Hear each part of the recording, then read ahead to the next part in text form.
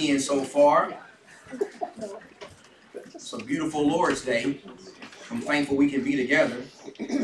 Go ahead and go in your Bible, please, to Matthew chapter 6. We need to say a few final things about Matthew 5. But go in your Bible, please, to Matthew chapter 6. This is lesson 12 in your workbook. I promise you that we don't get to all those questions in lesson 12 today. We're going to try to cover those on Wednesday, Lord willing. You can see this number here. We're going to begin with a word of prayer. And then we're going to jump into our class. Will you pray with me? Almighty Father in heaven, we are thankful, God, that you have blessed us on this Lord's Day to be together as a family, to open up our Bibles and encourage each other, continue learning from the master teacher who is your Son, Jesus Christ. We pray, Father, that you will bless us today as we learn about how to develop hearts that please you. And Father, we are especially mindful of our young people and of our Bible class teachers. And Father, we are mindful of one of our shepherds, Brother Dale Sheely, who's in the hospital right now going through various tests. Father, we pray for good results that will lead to answers. And we pray, Father, that you will bless his whole family, his wife and his son, his granddaughter, his daughter-in-law, the whole family. I pray for blessing upon the whole family, God, that you will hold their hand during this time. And we pray for all your people in this congregation who are facing illnesses and sicknesses, different levels of stress right now. We pray that you will hold the hands of your people and comfort them as only you can. We ask this in Jesus' name. Amen. For the past couple of months, not months, it may seem that way, weeks, to get that right. For the past couple of weeks, couple of classes, we have been considering what may be the most difficult commandment in all the Bible. And that's the commandment to do what? Love your enemies. I think we got that. Love and even pray for your enemies. Love and pray for your enemies. So far, we have learned three things about that. First, loving and praying for your enemies involves being like God. That's how God is. God blesses and does good towards all people every single day. He does that by giving them the sun and the rain and food to eat on this earth. Doing this also involves living by a higher standard. This is a higher standard of living. Certainly is a higher standard than what the scribes and the Pharisees were promoting in their time. And Jesus makes that very clear when he talks about you got to be better than the tax collector. You got to be better than the Gentiles. And that was a shot at the Pharisees who were really teaching people the same standard of the tax collectors and the Gentiles. Doing this also involves having perfect love. That's verse 47. Perfect love in your heart. You got to have a perfect level of love. God has perfect love. He has perfect love. And we saw that today in Jonah. Man, that's perfect love, isn't it? Well, we got to have perfect love too. Perfect love involves not just loving the people who love you back and who are nice to you, but loving all people, even the people who are not nice to you. Now, a great section of scripture to read that goes with this, and Ryan has been making reference to this for a couple of classes, and I promised I was going to mention it some, is 1 Corinthians 13. 1 Corinthians 13, 4 through 7. That's one of those sections of scripture, kind of like Proverbs 3, 5 through 8. That section that talks about trusting God. This is another one of those sections in the Bible that's just a good section to start your day with. Since you're going to be dealing with people all day probably, just start your day reading about love and how to treat people right and how difficult that may be. And we talked a little bit about which of those qualities in 1 Corinthians 13 is especially difficult when it comes to love. And Rick and Ryan both said, I think Janelle made the point, bearing all things. And that's absolutely right. This kind of love is hard because you gotta bear with some things. I mean, you gotta deal with some things that may be hard to deal with when you want to retaliate and get even and be like, no, I'm not gonna put up with this. Some other things I wrote down to kind of go with what y'all were saying, Janelle, was not taking into account a wrong suffered. That's in that list too. Did you notice that? 1 Corinthians 13. And that's exactly what Jesus has been teaching us. In Matthew 5, turn the other cheek and go the extra mile. to be able to do that, you can't take into account wrongs suffered. And that's not just hard to do with like your boss or your coworker or even people in the church. Has anybody ever struggled with that in your marriage? Like letting stuff go. You know what I mean? I think I'm with you on that one, Ryan. I think we've all dealt with that. If we're going to be mature and honest about it, it's part of marriage. In marriage, you need a lot of patience, and especially the wives. I'm going to say that and get some brownie points. Like Ryan, he gets himself in trouble. I'm going to get myself. I'm not going to be on the couch tonight. But, you got to have a lot of patience. And there are wrongs done in a marriage all the time because nobody's perfect. Nobody's perfect. But for a marriage to be successful and blessed, we got to learn to forgive. You got to have forgiveness in a marriage. And you got to kind of have short memory. Because if you're holding things against each other all the time, you'll never get along. You'll never be able to be happy in your marriage. In fact, what if Jesus had been like that? What if Jesus always took into account wrongs that were suffered? We'd be incinerated. Yes, yes. Like the feet here in July in Phoenix. Yes, What if God was that way? What if God took into account all the wrongs that were done against him that we've done against him? Well, it's just like when he was nailed on the cross. He could have said during that time, said to the Father, "This is crazy. Let's end this world right now." And God could have just done that himself. You see his son going through all that. And what about when Jesus said, "I can call legions of angels"? I mean, any time they could have halted this whole thing if they're going to take into account the wrong that is suffered. And what if God today was doing like he did in Acts chapter 5 when Ananias and Sapphira lied about their giving and God dropped them dead right there on the spot? What if God was still doing that kind of stuff today in the church? We'd all die of COVID. We have to build a cemetery, right? We have to build a cemetery right here by the church parking lot. But so thank God he's not doing that kind of stuff today. And then I also wrote down, love is kind. Love is kind. It's not easy to be kind sometimes, is it? It's not easy to be kind. It's not easy to, be nice to people when they're ugly to you. And they call you names and they say things about you that are not true. Sometimes to your face. Love is kind. I think that's harder than we want to give it credit, for. I mean, even in the church, sometimes some of the most unkind people, and I hate saying this, and I'm not talking about anybody here. I'm just talking in general. Some of the things I've seen in working with different churches and doing meetings in different places is sometimes, unfortunately, some of the most unkind people can be the people that God has shown kindness to and forgiven for sin, and they're Christians. And I hate saying that. I take no joy in that. But I think some of y'all know what I'm talking about. You experienced that before. And so how do we overcome those challenges? What would you say, like, I just want to get a couple of answers from people. Like, when you look at some of the difficult parts of 1 Corinthians 13, 4-7, and how challenging some of that section can be, how do you think we can overcome that stuff? That's actually the last question on lesson 11 there. Like, how do we overcome that? Yes, ma'am, Peggy. One of the things you didn't cover was that we don't insist on our own way. And I think when you give up self, all these other things tend to lead that way, that you think of other people and do for other people. Unselfishness, emptying yourself. That's Philippians 2. Not esteeming yourself, higher than other people.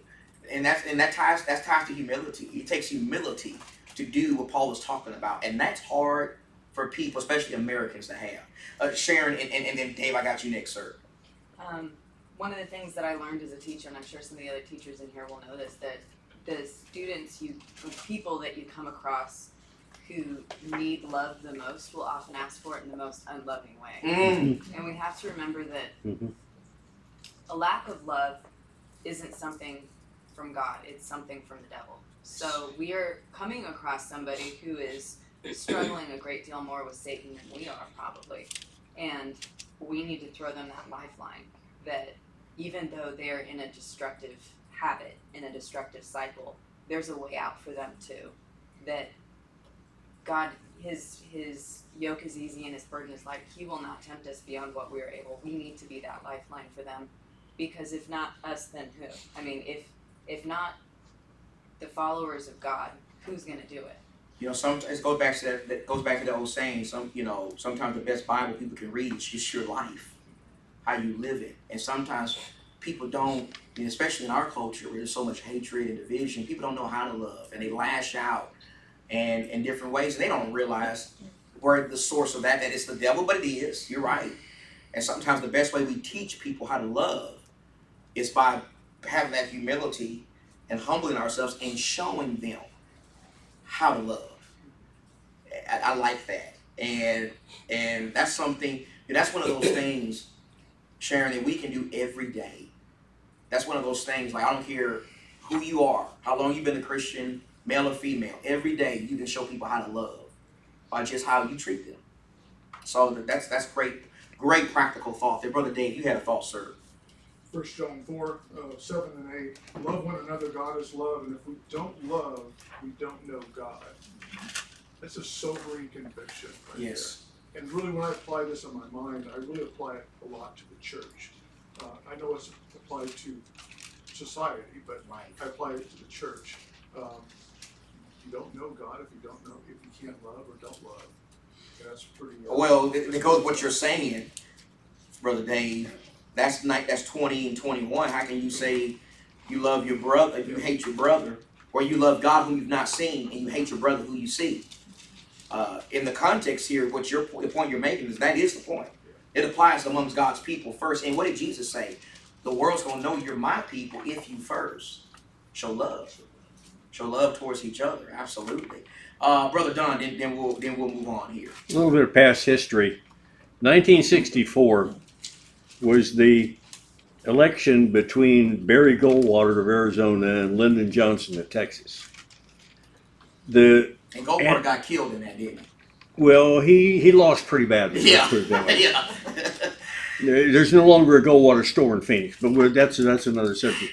But the fact remains that among the church people, the split between the Republicans and the Democrats and Lyndon Johnson's people and Barry Goldwater's people was so great, and the animosity was there, that one of the lessons I worked up with Osby Weaver, who was in Tucson at the time, was from the King James Version of Jonah chapter 4, verse 4. Doest thou well to be angry? Is this something to be angry about? You know, we sit here in services and we sing songs and we pray with each other, we study with each other, we have fellowship with each other until the subject of politics comes up. Man, we let that. And then that word that's there is anger, doest thou well to be, is burn up with your feelings. All of a sudden, it's like you lit a fire under the group and they're at animosity with each other. Time out, brethren. Majoring in the minors is how I like to put it. It's majoring in the minors. Yeah. Where's your mind? Let's move that thought and get back to this thought. Yep. And we're all friendly again. Oh, that's good, Brother Don. In fact, I want to just close this with 4 applications because, I think this is going to tie with the things John said, which are great comments. 4 applications from this last section here about loving your enemies. Again, we've been called to a high standard. Being a disciple is not always easy. I think we think, if I follow Jesus, it's supposed to be easy. No. Being a disciple can be hard. It can be hard. It was hard for Jonah to put his will aside for God's will, and it's hard for us too. And this is one of those places where we see how difficult it can be at times to serve the Lord. But if we really love the Lord, if we're really committed to the Lord, then we'll do it. In fact, when we're talking about overcoming the challenges, I want to submit that one of the ways we can overcome the challenges of 1 Corinthians 13 is you got to buy into the first commandment. Remember, Jesus said the first commandment is to love God with all your heart, your soul, your mind, and your strength. And then the second is likened unto it, which is love your neighbor as yourself. You see, if you don't buy into the first commandment, which is to love God with everything, every part of you, you're not going to be able to do the second part. Does that make sense? So when you buy into the first part, where I really love God, and I love everything about God, and everything He tells me is right and good, naturally you'll be able to do that second part. Then they go together. And that brings me to another thing. Love is action. I think we need to make that point. You know, when we say we love our enemies, we're not just saying we walk around saying, "Oh, I got nice, warm, fuzzy thoughts about my enemies, and I don't want nothing bad to happen to them." No, Bible love is action. It's doing something. Like Jesus did something for his enemies, praying for them, dying on the cross for them. We have to look for ways to do good towards our enemies. Look for those opportunities. And going back to Sharon's comment, that may be getting involved in their lives and showing them how to love. That's action there. That's action. So remember that. Yes, ma'am. Go ahead. To your point of following Jesus is not always going to be easy. When you talk about learning, you talk about teaching people, you have to keep them within what's called the zone of proximal development, which means you have a certain skill base and you're stretching them slightly more so that they're able to utilize some of their skills. So what the application here is that in order to follow Jesus and in order to follow him well, follow God well, we are going to have to get outside of our comfort zone. Mm-hmm. We have to have a skill. We have to use that skill base that we've got, but it's going to stretch us to where we are not comfortable.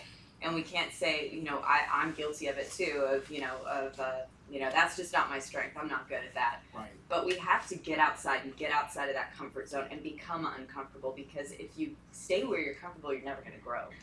And Growth then, hurts at times. And then we're just children who never move on to eating meat. We're just. You got to get outside your comfort zone. I like that. Got to get outside the box. You got to get out the boat. Like Peter had to get out of the boat to walk on water with Jesus. The same idea. I like that. Great thought. A couple more things here as we wrap this up. God's love is unconditional. God loves unconditionally. He loved even when we were his enemies. He still loved us. And our love has to be unconditional. You know what is conditional? God's forgiveness. God's forgiveness is not unconditional. If you want God's forgiveness, you got to do what? You got to repent. Mm-hmm. But if you want God's love, it's always there. It's there towards the atheist and people who are homosexuals or whatever. But whether they rebel against God or not, God's going to love them. He loves them. And that's how we got to be. And then God's love, I want to close with this last one. It's not tolerance. You understand that? So often people in our society think they confuse tolerance and love. No, God's love is not saying, okay, you can do whatever you want, live however you want to live, and treat people however you want to treat them, and have sex with whoever you want to have sex with anytime. No, that's sin. And God never tolerates sin. In fact, in the Old Testament, we read about God wiping out nations violently because they were immersed in sin. God never tolerates sin. God's love is not tolerance. So it goes back to that statement we've been using. You love the sinner, but you hate the sin. And you try to help the person in sin. That's another action, teaching them the gospel. All right, go to Matthew 6. Ryan's going to close us up here. Go ahead, Ryan. Yes, sir. Just to that, love is not always pretty. Because if you're digging into somebody's life, and you're trying to help them, it's not always a beautiful thing. It's not. No, it's not. It is not. We need to realize that, and I think that goes back to her point, is we have to get out of our comfort zone. We know it's not going to be pretty, but we're scared to step outside of our box because we don't want to get involved with somebody else's life. If you were standing at the feet of Jesus while he's dying on the cross, is that looking pretty to you? Seeing blood coming out of his body, stripped down naked? Probably totally naked. Is that, I mean, if you just look at that on the surface, there's nothing about that pretty. But that's God's love. So it goes to your point. Love's not always pretty. But it's always needed, and it's accomplishing good. But it can be a beautiful thing. Yes, it can. And you see that when you understand what Jesus' death was all about. Tony, real quick, then I got to keep moving. So how do you step out of that, without getting them out of their life, without coming off as intrusive to that person? I think you got to judge I think every situation is different. When you get involved in people's life and start knowing them and understanding them, you'll know. But I don't think that's something that we can really iron out here. In fact, I don't want to really iron that out here, Tony. I want to move on to Matthew 6 now. So Matthew 6, verse 1. Beware of practicing your righteousness before men to be noticed by them. Otherwise, you have no reward with your Father who's in heaven. So when you give to the poor, do not sound a trumpet before you, as the hypocrites do in the synagogues and in the streets, so that they may be honored by men. Truly I say to you, they have their reward in full. But when you give to the poor, do not let your left hand know what your right hand is doing, so that your giving will be in secret, and your Father who sees what is done in secret will reward you. When you say you're not to be like when you pray, you're not to be like the hypocrites, for they love to stand and pray in the synagogues and on the street corners, so that they may be seen by men. Truly I say to you, they have their reward in full. But you, when you pray, go into your inner room, close your door, and pray to your Father who's in secret. And your Father who sees what is done in secret will reward you. And when you're praying, do not use meaningless repetition as the Gentiles do, for they suppose that they will be heard for their many words. Okay, so I'm going to give you a chance right here to say a couple of things, but I need to use pretty much the rest of this class to kind of have a little bit of uninterrupted time. So I got to really break down what's going on here. First, though, I do want to hear from you on this. Okay, Jesus here is talking about getting praise from people. Okay, doing things so people can praise us and compliment us and honor us. Is seeking what he's talking about is that tempting ever? Is it tempting to want to do things so people can see you and compliment you and honor you and say, oh, it's just so great and so smart? Is that tempting? Yes, Kimberly. That's how our society works, right? Like sports are like that. Jobs are like you get a promotion. Like everything that we do in our society is, you get recognized. It's recognition based. So yeah. Isn't that what social media is all about? Yes. Have you ever been guilty of putting something on social media and checking back every 5 minutes, see who click like on your stuff? You know what that is? That is you want recognition. It means something to you for people to like what you put out. You want to see what percentage of your friends like what you put out. That is what social media is all about. Let's just be honest about it. It's all about, I want people to see what I'm doing and see what I've made for dinner tonight, or see what I've done in school, or let me take a picture of my diploma and show it to you. I want you to give me some credit, because I think credit's due. Brother Don, yes sir. The Greek word ego that we translate into ego is something that is inherent in everybody. Yes. And it just so happens that that's the word that Jesus uses for the I am, ego eimei, I am. He is the only one that can say that without bragging. Yes, absolutely. No, that's a great point. I like that. Ego. That's exactly what this is about. Mm-hmm. So let me say a few things here as we try to break this down a little bit. Is seeking praise and honor from people tempting? Yes. The answer is yes. You know why? Because it feels good. It feels good. Our society trains us to behave like this. Social media trains us to be like this. And it's easy to bring that mindset into religion. I really hope people will like this sermon. I really hope they'll like it. I hope they'll love it. Not thinking about God any. I really hope they'll like this Bible class. Man, I hope I impress them today. I really hope they'll be impressed with my song leading. I really hope I get a lot of compliments for my song leading today. I really hope they'll be impressed with my comment I make in Bible class. I want to show people how smart I am. I got it down. I bet nobody in this class has thought about what I'm about to say right now. I really hope they'll think I'm so religious when I put this on Facebook. I'm going to put one of my prayers on Facebook. I'm going to put a Bible verse. I want people to think I'm so about the Bible. The Bible's always on my mind. I want people to know that so they can think I'm so religious. I really hope they'll see how much knowledge I have when I say this long prayer.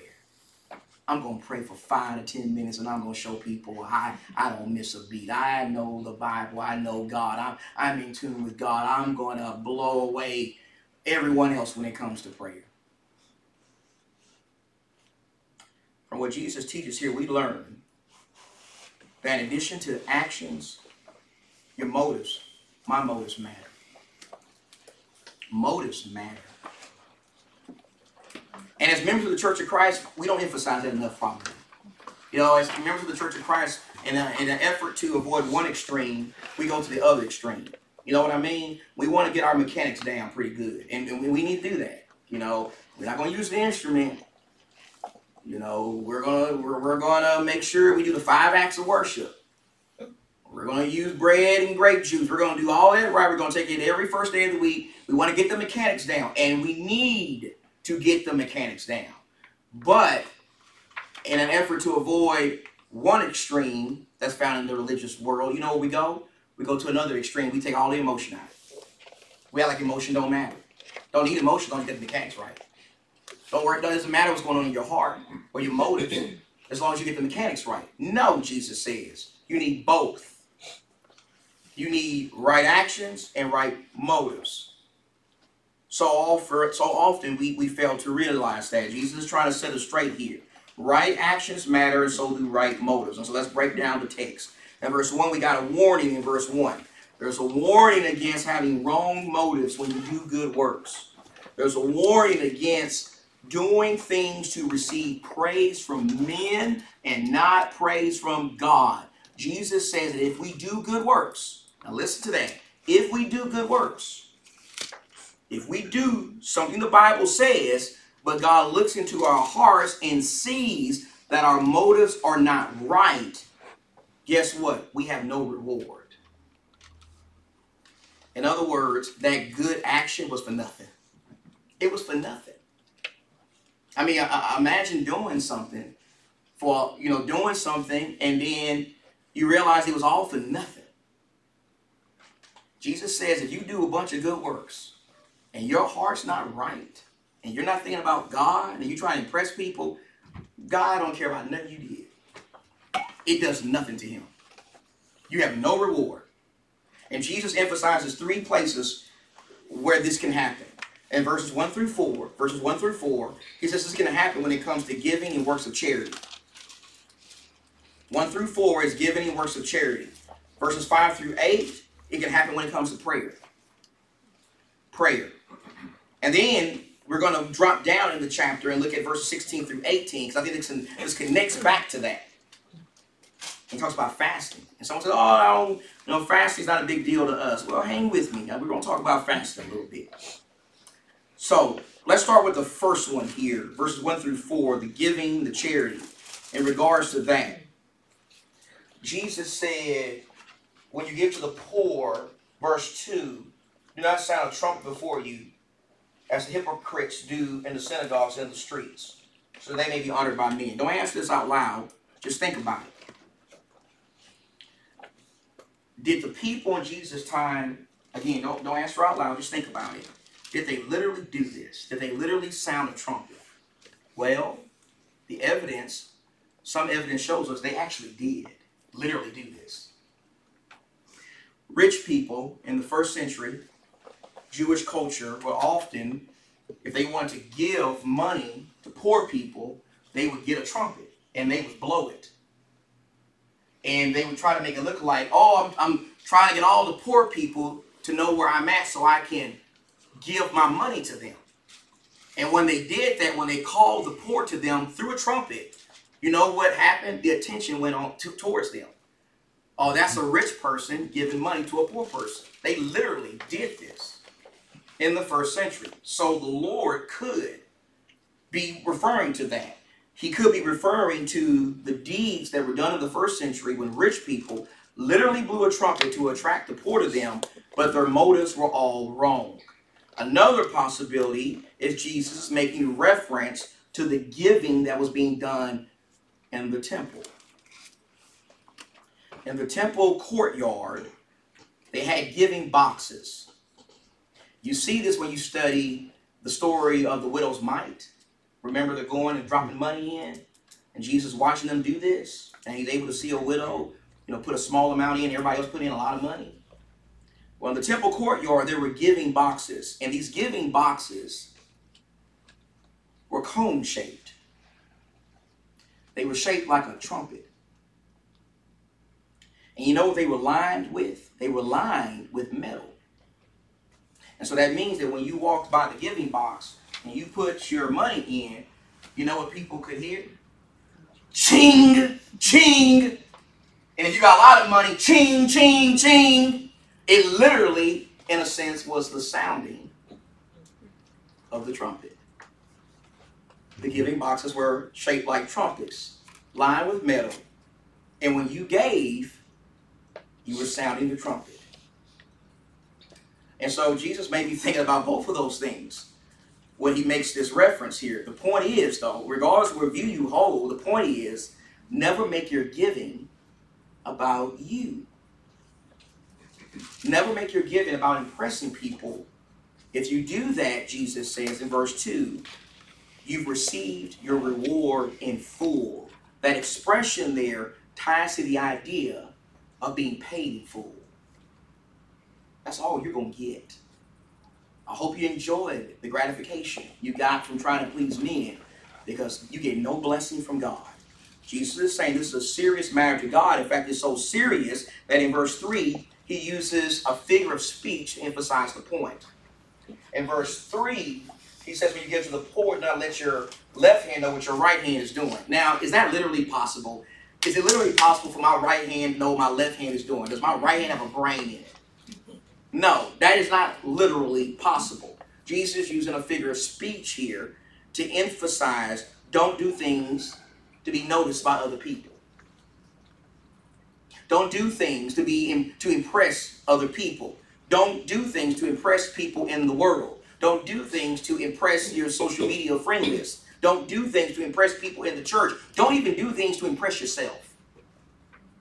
And try to get yourself a pat on the back. Make yourself feel like you're so good and so smart and so giving. It should always be all about who? It's always about God. It's always about God.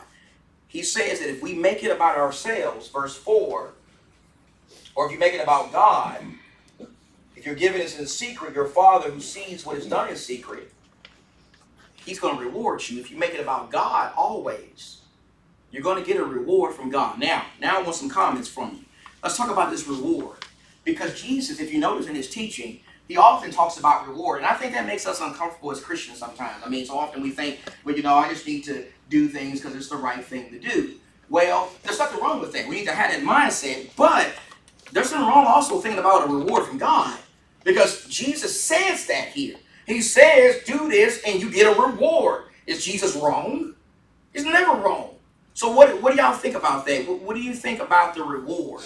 What is this reward that God will give us if we make sure our motives are always tied to God? I want to hear your thoughts on that. What's the reward? Think about it. Something I've never thought about that before. Think about it. Go ahead. I told you this makes us uncomfortable. Go ahead, Janicia. I think we receive daily peace. Like when I post something on Facebook, I could care less who clicks like, and that there's a certain peace to that. Like I'm not overwhelmed with what people think about me. It's just God and I'm good with that. So I think in the long term there's a spiritual reward in heaven, but there's a certain peace that you have, a reward of, I don't care what other people think, my motive is God's will, his glory. One of the fruits of the Spirit, love, joy, peace. So if you're living with God always in the forefront of your mind, peace, the peace of knowing that I'm doing this for the right reason, that is certainly a reward from God. That is fruit that comes from God's Holy Spirit. I think that's a great answer. And I think that's something we need to be mindful of. That's an awesome answer. And along with that peace, inward peace, is the reward that we get inwardly. It should make us feel good. It really should. Absolutely. And there's nothing wrong with that. It's when you stretch it to get accolades for it, that's when it becomes an issue. But really, doing something for someone in a private way should just make you feel complete. And have you ever felt that way before? Have you ever done something that no one else knew about but you and that person, and you just felt good about that? No one ever needs to beat themselves up about that. That is a reward. You need to feel good about doing something that is right, that God says is right, and that you didn't go blowing the trumpet for yourself. Absolutely. I think you and Janice are right on the same page there. Ryan, yes, sir. So I'm just thinking, does this not point back to the previous scriptures as far as love is concerned? In which context? I'm sorry, Ryan. Well, in the fact that if we're giving to somebody and it's just between us and them, and God sees it, God knows, are we not being like Him? Yes. And the fact that should be our reward. Yes. Yes. No, I think it absolutely ties back there. In fact, I put on mine here. The ultimate reward we want is heaven. Okay, but we can't earn our way to heaven. You know, when we do things, we're not trying to earn our way to heaven. We get that. We know that. But I think, and I think I can sum all this up with everybody is saying, by just saying God's approval. There's reward in just knowing I have approval with God. I can feel good about that. I should feel good about that. I mean, if I'm going to feel good about anything else in my life, shouldn't I feel good about the fact that I have a relationship with God and that I'm a genuine disciple and that I'm trying to be like my Father?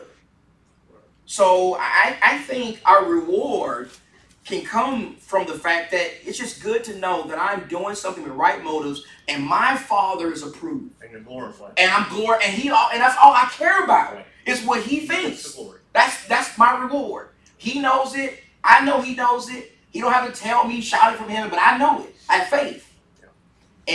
But if I make it about me and try to get people to glorify me, I forfeit that. I forfeit that reward. Because I know God knows my heart. And I know God's not going to give me any kind of praise. Because I got my reward. I was paid for it. Oh, Andy, and then Don after that. Go right ahead, Andy. Yes, sir. I think it also ties into what Jesus is going to say later about storing treasures in heaven. And that's, of course, it's not about earning, right? But it's like, I'm doing something good and God knows that I'm storing those treasures rather than the treasure, the earthly treasure of other people knowing what I'm doing and getting that. So, Storing treasures in heaven is not about earning our way. But it's about relationship. It's about doing what God says. And doing what He says so we don't take His grace for granted. And living by faith. So, Andy, that's a great compliment. Brother Don. One of the lessons that you're going to get into one of these days is the blessings that we have now. And when you're a Christian and the Bible tells us that you have all of these blessings, well, I don't feel blessed.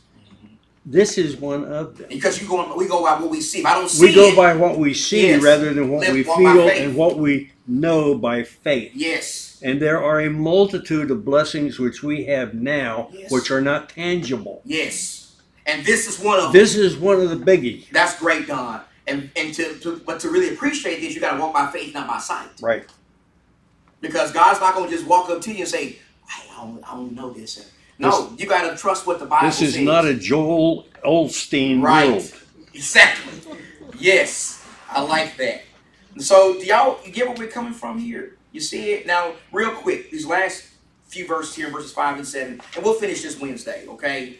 He talks about prayer in verse 5. Don't be like hypocrites. They love to stand and pray in the synagogues on the street corners. In Jewish times, many of the Jews have prescribed times for prayer. You know who else does that? And the religious folks who do that too?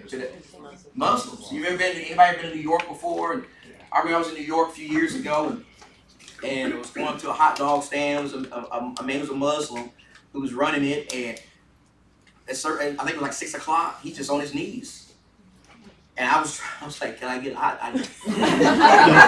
He wasn't hearing me.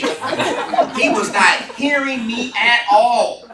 He was on his knees, and he was praying there, and he didn't say anything to me till he was finished. He stopped where he was near Times Square and did that. Muslims do that. Jews today still do that. People who call themselves Jews. I remember on our way to Israel, we saw about 15 Jewish men. You know, they got the long hair right here and the big beard. And they got up and they were headed somewhere on the plane, on this big plane. I was wondering where they were going. I found out later they were going for prayer. They had a certain time. It was their time for prayer. And this was going on in the time of Jesus. You had Jewish people who had prescribed times for prayer. And you know what that meant? That meant if you timed it just right, if you knew your city well, your town well, you could make your time for prayer during a time when a lot of traffic was coming through. When a lot of people are going to be in the public. You could do it at the marketplace. You could do it on the street corners.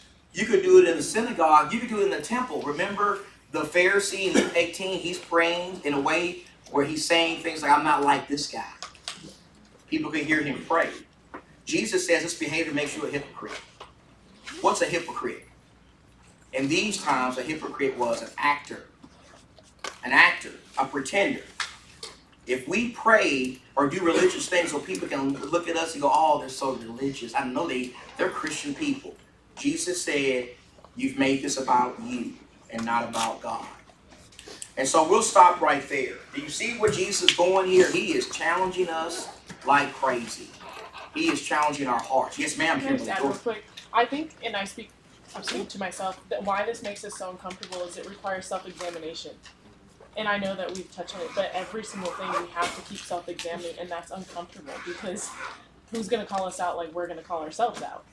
Kimberly, I want to close with this comment. If y'all don't mind. Here's the main application. It is not wrong for a brother to lead us in a public prayer today. It is not wrong to do public singing, for me to preach, to teach a class, for you to put something on Facebook. I don't want anyone to say, well, Sean said we couldn't do that. No, that is not the point. The point is whenever we do stuff like this, we got to check our hearts. Because the only one who can judge our hearts is God. And if you want to put something on Facebook, a scripture or a prayer, go right ahead. Do it. Nothing wrong with that. But make sure before you do it, your motive is right. Because God's the only one who can see that. And he knows the truth. You and God know that. So I'm not saying it's wrong to do religious things publicly. I'm saying Jesus is teaching we need to check our motives before doing it. Because if the motive's not right, God's not going to be glorified. That's all I'm saying. All right, let's stop right there. We'll pick this up Wednesday.